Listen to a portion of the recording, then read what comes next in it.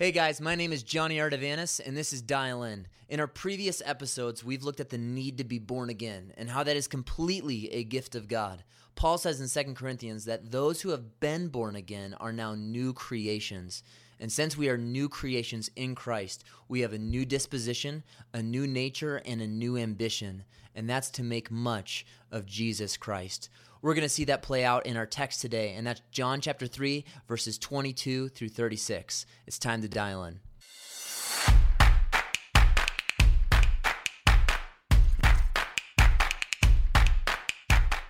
John chapter 3, verses 22 through 36.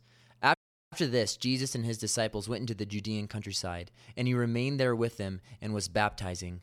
John also was baptizing at Aenon near Salim, because water was plentiful there, and people were coming and being baptized, for John had not yet been put in prison. Now a discussion arose between some of John's disciples and a Jew over purification. And they came to John and said to him, "Rabbi, he who was with you across the Jordan, to whom you bore witness, look, he is baptizing, and all are going to him." John answered, "A person cannot receive even one thing unless it is given to him from heaven. You yourselves bear me witness that I said I am not the Christ, but I have been sent before him. The one who has the bride is the bridegroom. The friend of the bridegroom who stands and hears him rejoices greatly at the bridegroom's voice. Therefore this joy of mine is now complete. He must increase, but I must decrease. He who comes from above is above all. He who is of the earth belongs to the earth and speaks in an earthly way. He who comes from heaven is above all. He bears witness to what he has seen and heard, yet no one receives his testimony. Whoever receives his testimony sets his seal to this, that God is true. For he whom God has sent utters the words of God, for he gives the Spirit without measure. The Father loves the Son and has given all things into his hand. Whoever believes in the Son has eternal life. Whoever does not obey the Son shall not see life, but the wrath of God remains on him." Okay, so Jesus finishes up his conversation with Nicodemus and then proceeds from there to go into the Judean countryside. And it's here in this passage that we see the last of John the Baptist's testimony about Jesus Christ. In verse 25, it says that a discussion arose between some of John the Baptist's disciples and a Jew regarding purification, which is referring to baptism here. We see in verse 22 that Jesus is in the countryside baptizing, and this raises some concern with some of John the Baptist's disciples. Why? Because what is John the Baptist known for? What's his title? John the Baptizer. So they come to him and say, John, look what Jesus is doing. He's doing your thing on your turf. And some of these people are going to him instead of you. And we see in John's response our main point for today's episode, and that is the humility of a Christ follower. John responds in 3:27, "A person cannot receive even a single thing unless it has been given to him from heaven." One thing to note here is that you and I live in a world that is professional at posturing humility. But that's not John here. He is absolutely genuine. He knows that his ministry and his service to God are only by the mercy of God. Now, we don't typically think of the word mercy when it comes to service to Christ and ministry in Christ's kingdom, but that is the anthem of all those who are used by God. It is the mercy of God that we are able to serve him. We don't deserve to be used by God. It's a grace given to us. Our ability to be used by God is not something that we have earned, but it is something that we are given. People aren't used mightily by God because they are better than anyone else around them, but because of the mercy of Jesus Christ that is extended towards that individual according to the stewardship of God towards them. One of the most profound influences in my life are reading biographies of men and women who have been used mightily by God, and they all reinforce the same reality. Being used by God is a product of the mercy of God. And we see this all throughout the scripture. In 1 Corinthians, Paul says, "Who is Apollos? Who is Paul? We are nobodies. Christ is everything." In 2 Corinthians, he says, "We are earthen vessels. We are clay pots, while Jesus Christ is the glory of God shining." In 1 Corinthians 2, he says, "When I came to you, brethren, I did not come in superior speech or wisdom, proclaiming to you the testimony of God. For I determined to know nothing amongst you except Jesus Christ and him crucified. My preaching were not in persuasive words of wisdom, but in the demonstration of the Spirit and of power, so that your faith would not rest on the wisdom of men, but on the power of God." 2 Corinthians 4:5, "We do not preach ourselves, but Christ Jesus as Lord, and ourselves as slaves for Jesus Christ. There is a common theme here. Those who have been born again by God desire to make much of God.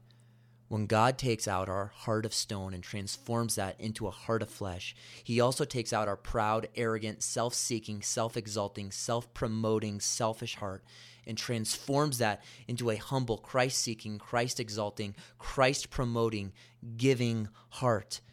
And the humility that now accompanies us is the defining demeanor of all new creations in Christ. After all, God has done a miracle in our hearts. He's poured out his grace and his mercy and his love on us. This is the only natural and logical response to what God has done.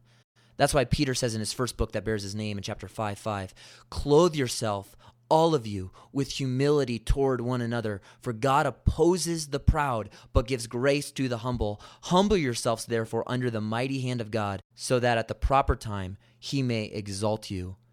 The obvious interpretation of this passage is that God does not exalt those who desire to exalt themselves. Proverbs 6 lists 6 different things that God hates, 7 that are an abomination to him. And at the top of the list are haughty eyes, those who think much of themselves and don't realize that whatever they are and whatever they've done has been a gift from God. This is convicting stuff. John continues in verse 28. He says, "Don't you understand? I'm not the Christ, but I've been sent before him." What's remarkable about this is that John has already declared Jesus to be the Son of God. He's already declared him to be the Lamb of God. But here, John's disciples, once again, are seeming to become competitive towards Jesus' followers. Verse 29, John is essentially saying, "I'm a best man at the wedding. The bride at the wedding isn't there for the best man. She's there for the groom. And before the wedding, I make preparations for the groom and I get things ready. But when the groom arrives, it's not about me. It's about the groom. He's here. He's here. The groom is here. And now my job is to fade into obscurity. I must back out. I just want to connect sinners to Christ. The wedding is about him. It's not about me." Sometimes taking the humble road is like biting your lip. It seems self-restraining. But this isn't a disappointment to John. It's not self-restraint. Verse 29, "This must happen in order that my joy be made complete." John is saying, my joy isn't in how much I am exalted. My joy is in how much Christ Jesus is exalted. Did you catch that? John's joy is conjoined to the exaltation of Jesus Christ. We have a joy epidemic in our culture because people think that joy is in our circumstances. And then maybe if they've grown up in a Christian setting, they've heard that joy is only found in Christ. That's totally true, but slightly incomplete. Our joy, if we are followers of Christ, is found when we make much of Christ. If we aren't making much of Jesus Christ in our lives, we will have little reason to have genuine joy. We are called to make much of Jesus Christ, and then we will have great joy. Verse 30 in the familiar verse, "He must increase, I must decrease." John the Baptist is saying, this is not about John. This isn't about me. This is about Jesus. And although at the time he has national popularity, he wants nothing else than to make much of Jesus Christ. He is far, far, far more concerned with God's glory than his own. J.C. Ryle says that the truest mark of conversion is humility, and that forgiven souls have the greatest cause for humility. This is the life of John the Baptist. I often hear people talk about revival or the need for a movement of God, and I totally agree. I pray for a movement of God, but movements of God occur when they are spearheaded by a mentality of humility.